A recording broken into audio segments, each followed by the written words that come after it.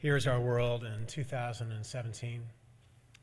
Beautiful and terrible things have happened and will continue to happen. But we're asked to start this new year by not being afraid, because this is what we are about, you and I. We hold hope for each other when hope is so very hard to find. And beneath the snow, we plant seeds that will grow in the spring. We are prophets of a future that's not our own. We cannot do everything, but we can do something. That's why we are asked to forget our perfect offering here in this new year. There is a crack in us, in you, and in me, and that is how the light gets in. The Pulitzer Prize-winning columnist Dave Barry began his year in review of 2016 this way. In the future, Americans, assuming there are any left, will look back at 2016 and remark, "What the hell?" He says, "We've seen some weird years. Remember 2000, when the outcome of the presidential election was decided by a very tiny group of Floridians who apparently attempted to vote by chewing their ballots? Or 2006, when the Vice President of the United States, who claimed he was attempting to bring down a suspected quail, shot a 78-year-old man in the face, only to be exonerated after an investigation revealed that the victim was an attorney." I'm looking at you, Doug Brown, the attorney back in the corner, and Adrian over here. We've seen some weird years, but we've never seen one as strange as 2016. This was, according to Barry, the Al Yankovic of years. If years were movies, 2016 would be a Plan 9 from outer space. If years were relatives, 2016 would be the uncle who shows up at Thanksgiving dinner wearing his underpants on the outside. But as weird and as troubling as maybe this year has been, it wasn't without its wonder, too, especially for religious news. And when I say religion, I do not mean the zealot kind, and I do not mean the kind that you have to believe 6 impossible things before you shovel your driveway. I mean the kind of religion that actually brings people together, which is what the word actually means in the Latin, as you know. It means to tie together. That's what it means. So this year, I am inviting all of us into a mood of what I will call intentional tenderness as we look back over the year's top religious stories, remembering as we do so that when it comes to religion, as with all things, it is easier to be ironic, sarcastic, and cynical than it is to be affirming and open-hearted and tender.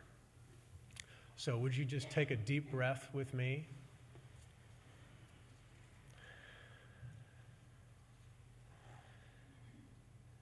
As we share our top 10 religious news stories of 2016, my 14th version of this sermon with you, remembering that mine is a free pulpit and yours is a free pew, which means that I get to speak my heart, and you, should you be so inclined, get to disagree with me. Because that's how we grow, actually. We push each other, and we learn from each other, and we stretch each other. All right, so number 10. Sexton, tear down the fake nativity scene because we're replacing it with a real one. In a year that saw 4,600 migrants killed in Mediterranean shipwrecks while fleeing conflicts in Africa and Asia and Syria, and thousands of refugees seeking safety fueled an anti-immigrant rightward political shift in Europe, including Brexit, or what Karen, my British spouse, referred to as Brex-apocalypse. And in a year when the now president-elect, more on him later, in the opening speech of his campaign referred to Mexican immigrants as murderers and rapists, and promised to create a registry for all Muslim immigrants living here in the U.S. because you can't make the stuff up, and if you did, it would be called hate speech. 3 weeks before Christmas, a tiny Mennonite church in San Antonio, Texas, tore down its nativity scene in the front of its sanctuary to make room for an influx of immigrants being discharged from a local detention center. The church has a guest house that houses 8 people, and is frequently used as a short-term housing place for immigrants. But in the first week, the church housed, listen, 500 women and children. 500. Most of them escaping violence in Central America. The church put down air mattresses in the sanctuary and space heaters in the fellowship hall. They put sleeping bags in the pastor's office and the Sunday school rooms to accommodate all of these people, leaving the pastor to joke, but not. We replaced the fake nativity scene with a real one this year. One has to wonder after this year, if Jesus were alive in America today, would he be deported? Number 9, putting the protest back in the name Protestant. Now, anytime that I am asked, and that is actually fairly frequently, if politics belong in church or the church belongs in politics, I'm reminded of the African proverb that says, pray, but then you got to move your feet. Meaning creeds, not deeds, meaning love needs to be put into action, and meaning politics need to hear the moral voice of religious communities. I'm also reminded of how Protestants, of which Unitarian Universalism is a part, got the name Protestant. They got the name from Martin Luther, who protested the Catholic Church, who sold front row tickets into heaven, or what we know as indulgences. And he protested that by doing what? By tacking 95 complaints to the front door of the Castle Church in Wittenberg, Germany. In other words, we belong to raising voices and resisting the status quo and demonstrating with our bodies and our banners. We belong to a long, storied history of protest, which is why Black Lives Matter protests continued this year, and we hung the banner out front of our 1827 sanctuary, and other clergy and religious communities participated following the very high-profile shootings of African Americans by police. And then in Dallas, clergy in particular played a role in uniting that city after the deadly shootings of police officers there. I want us to remember that word, uniting, tie together, doing religious work. And then there were the religious activists, many of them Unitarian Universalists, who joined the Standing Rock Sioux members against the Dakota Access Pipeline in North Dakota, which the Sioux say will follow water and sacred lands. One member of the tribe likened the pipeline to the equivalent of that energy company planning to drill underneath Jerusalem. That's what it's like for them. The protests gathered people from all over the world, Muslims, people from 90 native nations, various rock stars, a group calling themselves the Water Wookiee Warriors, whose pop-up camper had a Star Wars theme, and the arrival of veterans on motorcycles adept at winter survival. But feeling the pressure, the Army Corps of Engineers last month halted the project, but not before the energy company and our president-elect vowed to overturn the decision. And then, in 2 weeks, millions of women from across the country, on the day after the inauguration, will descend on D.C. to demonstrate against the ways the president-elect has objectified women and girls, including my daughter, who's 13, and my wife, and all women and all girls, ensuring that their voices are heard and their bodies are not objects to be used. Religious communities from across the country, including our own, are inviting women to get on buses and planes and trains to show that all have inherent worth and dignity in our country. A show of hands, by the way, if you're going. Just look around, friends. As your minister, I bless you.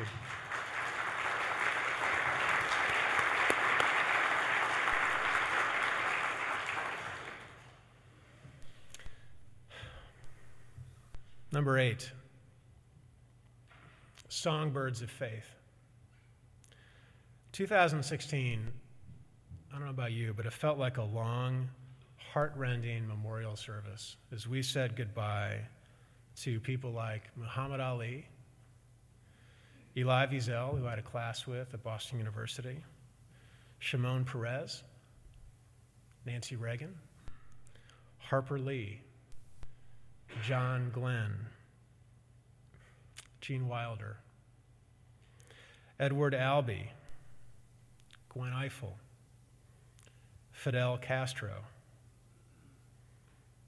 Princess Leia, and her mom, 2 days later, Debbie Reynolds. But knowing that nothing loosens the hinges on the doors of the heart like music, we also said goodbye to Prince and his Purple Rain, and David Bowie and his Ch-Ch-Changes, and George Michael, whose songs we can never sing in church because have you heard them?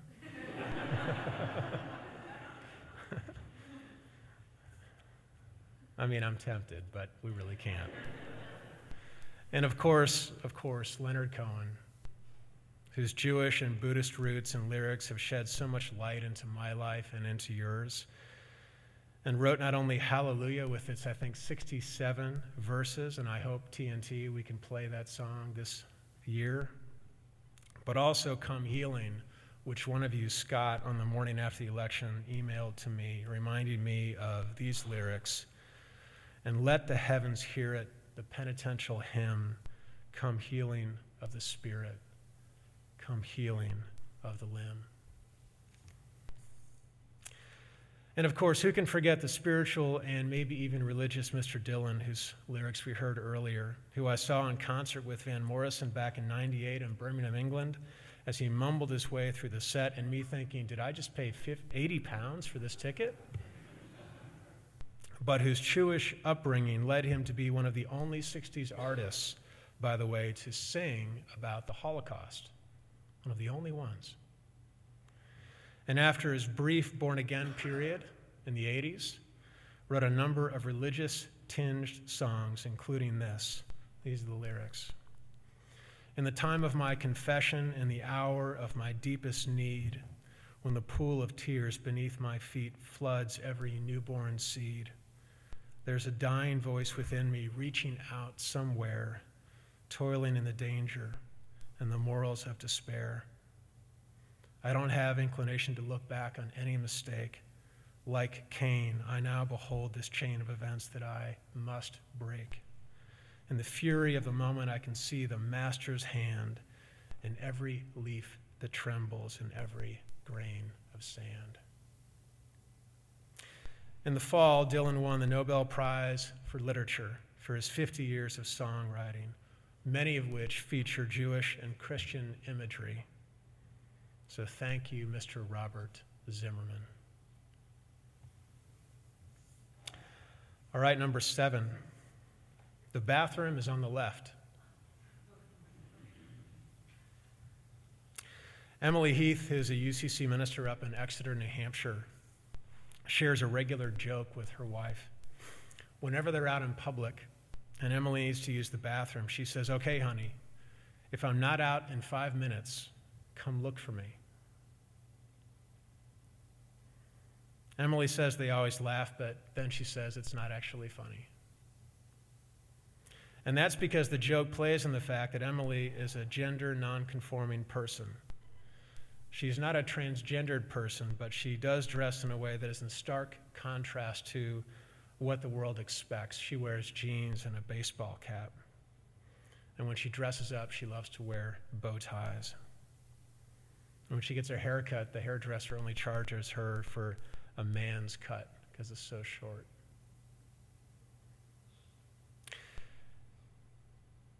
In the current political climate, where North Carolina, and I think actually just a couple days ago, Texas, is passing laws regulating the use of bathrooms by trans and gender nonconforming people, public bathrooms are not a safe space for Emily. She says here's what happened. She walks into the bathroom with its picture on the front with a woman in a dress. And then a woman on her way out looks at her saying, "I'm sorry, sir, but this is a woman's room." To which Emily says, "Yes, I know," and she keeps walking in without waiting for a response. And then Emily reports that later on, that same woman is there with a police officer asking Emily to show her her ID.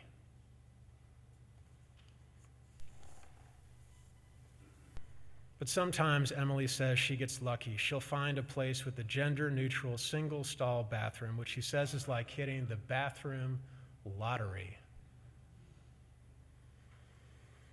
Which is why we have here in our building 2 gender-neutral bathrooms. Emily reports wishing she could spend a whole lot less time thinking about bathrooms than she does, and why the rest of us need to spend a whole lot more time thinking about creating safe space for transgender people and gender nonconforming people. All right, friends, number 6, it is a year of mercy. Now, 2 years ago in this sermon, I asked if Pope Francis was actually a universalist in Pope's clothing. This is the Pope that concluded this year of mercy by urging pastoral care for divorced and remarried Catholics, of which I have many in my extended family in St. Louis. This is the Pope that held a mass at the U.S.-Mexico border to support immigrants and spoke of the proposed wall by Donald Trump as unchristian. This is the Pope that in a historic Easter first commemorated Jesus' washing of the feet of disciples by washing the feet of 3 women, 3 Muslims, and 1 Hindu man, the first for any pontiff in church history, which is like thousands of years. Francis concluded the year by publishing his book, The Name of God is Mercy. I want us to listen to his words in the prologue. Mercy, he said, is God's identity card and is applied as a healing balm for the irreparably shattered heart. The fragility of our era is that we seem to doubt the chance for redemption, for a hand to raise you up, for an embrace to save you, and to forgive you, and to pick you up and flood you with infinite, patient, indulgent love, and to put you back on your feet. Mercy, says Pope Francis, we need you. Praise.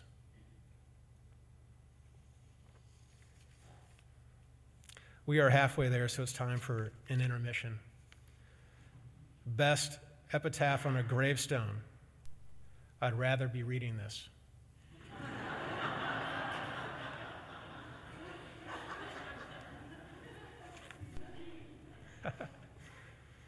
Best quote for the year: "The truth will set you free, but first it will piss you off." Gloria Steinem. And of course, best bumper sticker: "Giant Meteor 2016, just end it already."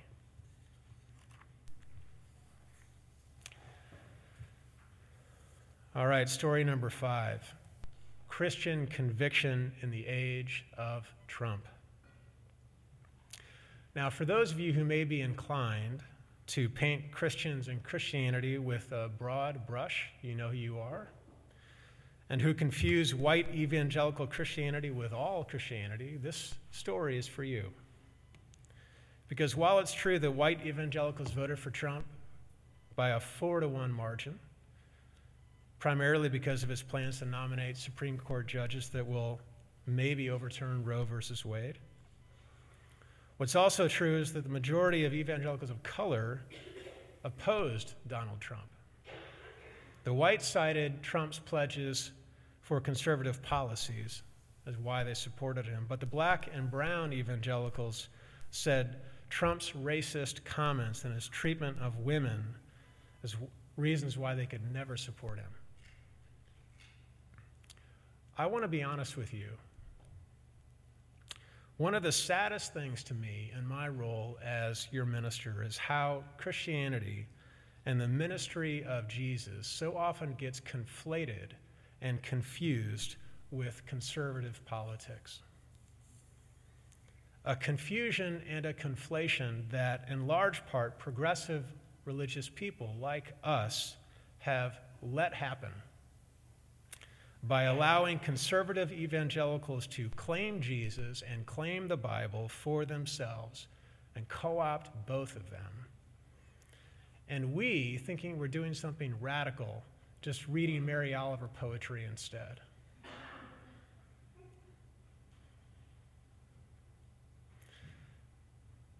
The real radical thing, you who tell me you love to be radical, the real radical thing in the time of Trump is to assemble some Christian convictions of which we are rooted in as Unitarians and Universalists, to share these kinds of convictions with people who are appalled by or thrilled by Trump's victory. And they come from Peter Marty, who is the editor of Christian Century. These are Christian convictions. If you practice the Beatitudes of Jesus, you will never be tempted to bully anyone. If you speak truth to power, if you know that weak and vulnerable people need our embrace and not our mockery, if you welcome the stranger and you build bridges of hospitality, if you remember that once you speak a word, it's impossible to unspeak a word, if you remember that it's impossible to tweet a word, then it's impossible to take that tweet back. It is a Christian conviction to never view yourself as above forgiveness. And, says Marty, Mr. Trump, please look for a new Bible verse to serve as your favorite, because an eye for an eye will just not cut it. Did you know, says Marty to Mr. Trump, that Jesus' whole life was a repudiation of vengeance? His entire life. Well, Mr. Trump, says Marty, the good news is that yours can be too. A request to not let everyone else have those convictions. From me to you.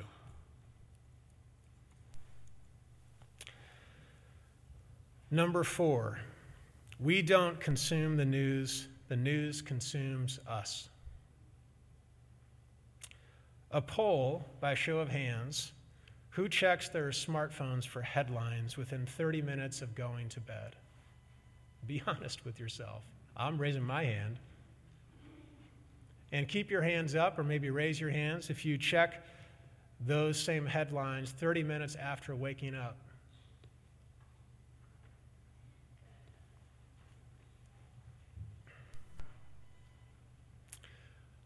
I'm speaking about myself now, but I am troubled by my diet of news. As if I miss a headline, I might have missed a chance to save something in the world. Because I think that much of myself, I guess. I wonder what is going on. Is there a desire in us to experience catastrophe vicariously? Is it possible that we yearn for something big to happen, but not so big it will actually affect us?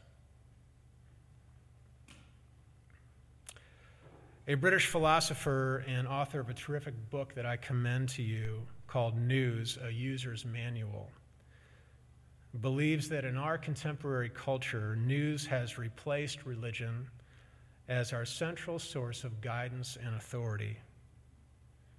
The news, he says, not scripture, not tradition, not sermons, not ministers, not a spiritual practice, not going to church, informs how we handle suffering and how we make moral choices.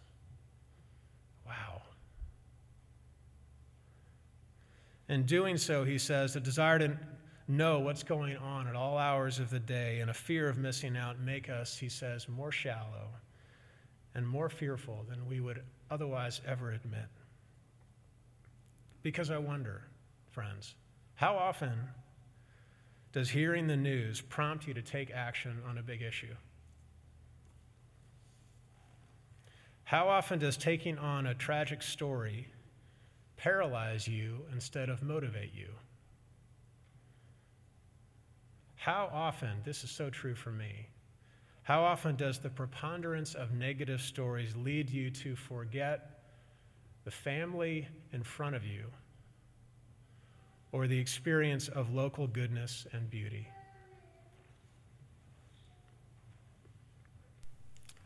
I think that we can afford to miss some news, which is ironic given this sermon. I'll admit that. But I wonder if you will take a challenge with me this month. And it's not even the whole month, because what's today? Today's the 8th. So I'm talking, what am I talking, like 22 days? 23 days?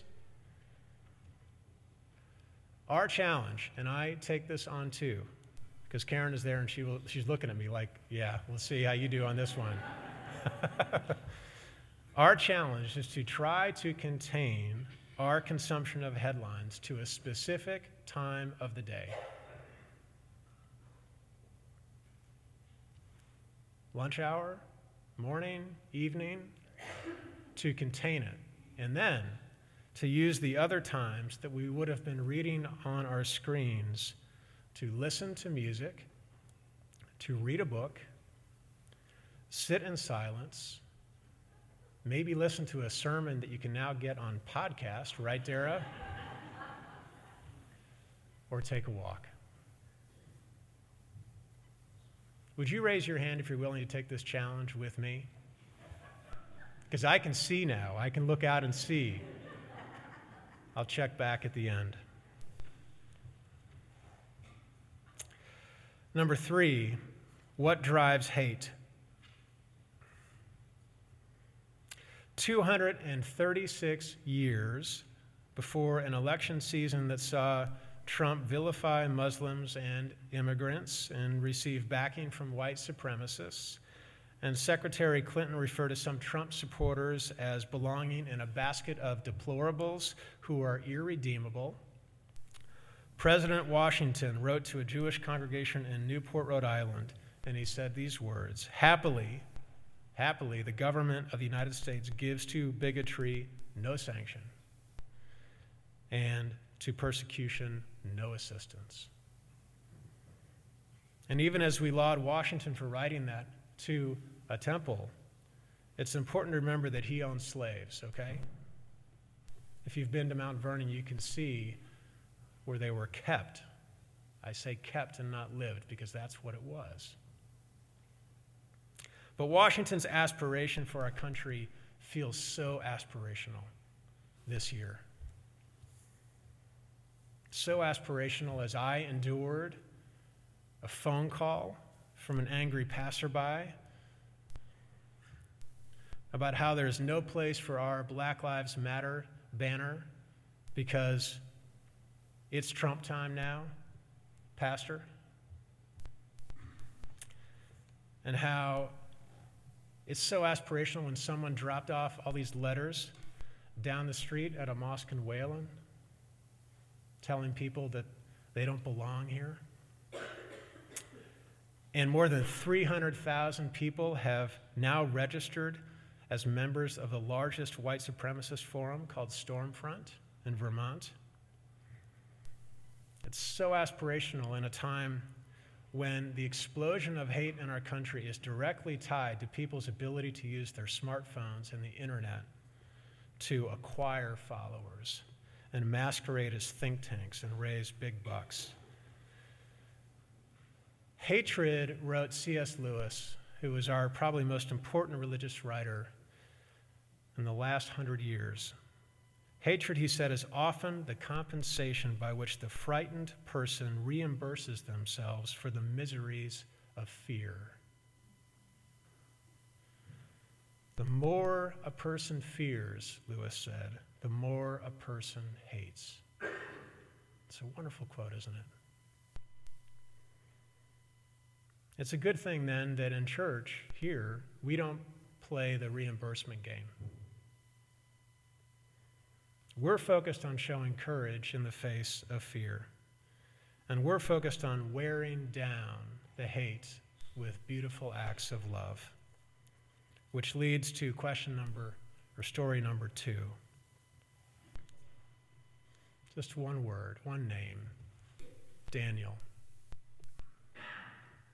Now, who is Daniel? Daniel is an inmate in Norfolk prison that John and Bob and Diane and Eileen and Brian and I have mentored since 2011 as he sought to get his college degree through the Prison Behind Bars program that Boston University offers.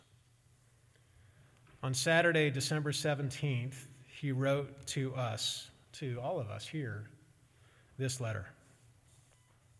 Dear Sherburne UU community, I come before you today as Nathan as my avatar to express my profound gratitude for the unmerited grace which has been extended to me via your community. The truth is that I am a convicted felon with a violent record who has not lived an honorable life. With that said, I've been working for my self-improvement for a long time now, and I enrolled in 2011 into a college program, which is how I was matched with a team from your community. And despite my initial fear, I opened myself up because I knew I needed some support. It turned out to be the best decision I have ever made. Because before this team built a bridge of humanity to me, I had endured an 8-year period of isolation without a single visitor. Now I have a team of people coming to see me every 3 weeks. The group has never faltered, and they made sure that I never did either. And since connecting with this team, I have accomplished far more from a cell than I ever did on the streets. I've not received a single disciplinary report. I've published a book. I've captained a debate team to a win over Boston College. And I made the dean's list, and on December 15th, you community of Sherburne, I completed my bachelor's degree with a, I'm not bragging, Daniel says, 3.8 GPA.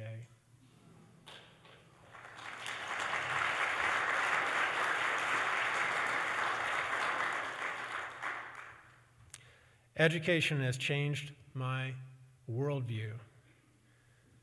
But more importantly, your team has changed me. You see, this letter really isn't about me. It's about you. It's about you and the often unseen impact you have on the lives of people like me that you will never meet, maybe.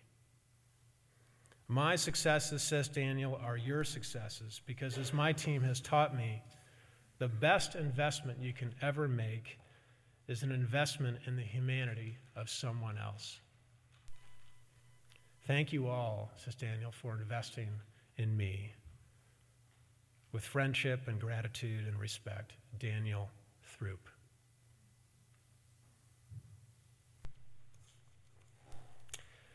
And number 1, our last story, friends. Other stories you did not hear in 2016 to help us become intentionally tender.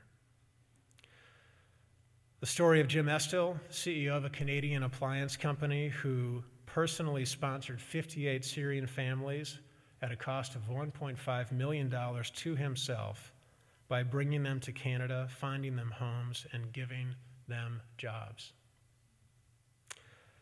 Of the Islamic Center of Greater Lansing, Michigan, that offered a temporary home to the UU congregation there in that city, Minister Catherine I know very well, after delays from a construction project threatened the UU Church's ability to have worship services. Or of the Muslim community in Bethlehem, Pennsylvania, who in September held his 6th annual blood drive in honor of the 9/11 victims, giving over the course of these years 40,000 pints of blood and saving over 100,000 people's lives. Or of Jiva Akbor, who while traveling to Spain from Scotland was confronted by a woman in the seat next to her, Beverly, who was typing, Jiva was, the word Allah in a text message after her friends car was broken into the night before, saying, "I will pray to Allah for you." But Beverly saw that text message and went and got the air stewardess with panic in her eyes and asked her what was she doing on the plane. And when Jiva told Beverly that Allah simply means God in English and that she was texting her friend because of the car that had been broken into, Beverly fell down on the floor of the plane and apologized profusely and said, "It is so scary what the headlines make me think. I just panicked." And Jiva and Beverly ended up having a 3-hour heart-to-heart conversation for the rest of the flight there. Now, if you've been tempted to curse away 2016, as I have, remember these other facts that you missed in your news feed. In 2016, wild salmon spawned in the Connecticut River for the first time since the Revolutionary War. Crowdfunding raised $1 million for the kids of Alton Sterling and Philando Castile to go to college. Both of those men were killed in police shootings this year. Denmark became the first country to stop defining transgender people as having a mental illness. Black incarceration went down, and death penalties became illegal in half the world's countries. And then in 2016, and maybe especially even now in this new year, you have tried your very best to call yourself both spiritual and, my friends, religious, and not be ashamed or quiet or shh. Where are you going? I'm going to church on Sunday morning. Because we have a gospel to be proud of, and we need our voices to be heard. I love you. I love you, and you renew me. And there are so many stories of tenderness and hope that shine light into the world that, according to our news feeds, can seem dark and hate-filled. Darkness is everywhere. It is, frankly and ironically, easy to see. Tenderness is not. Tenderness needs to be practiced. I want us to practice together. If we don't, we will miss it. So, friends, Happy New Year, and amen.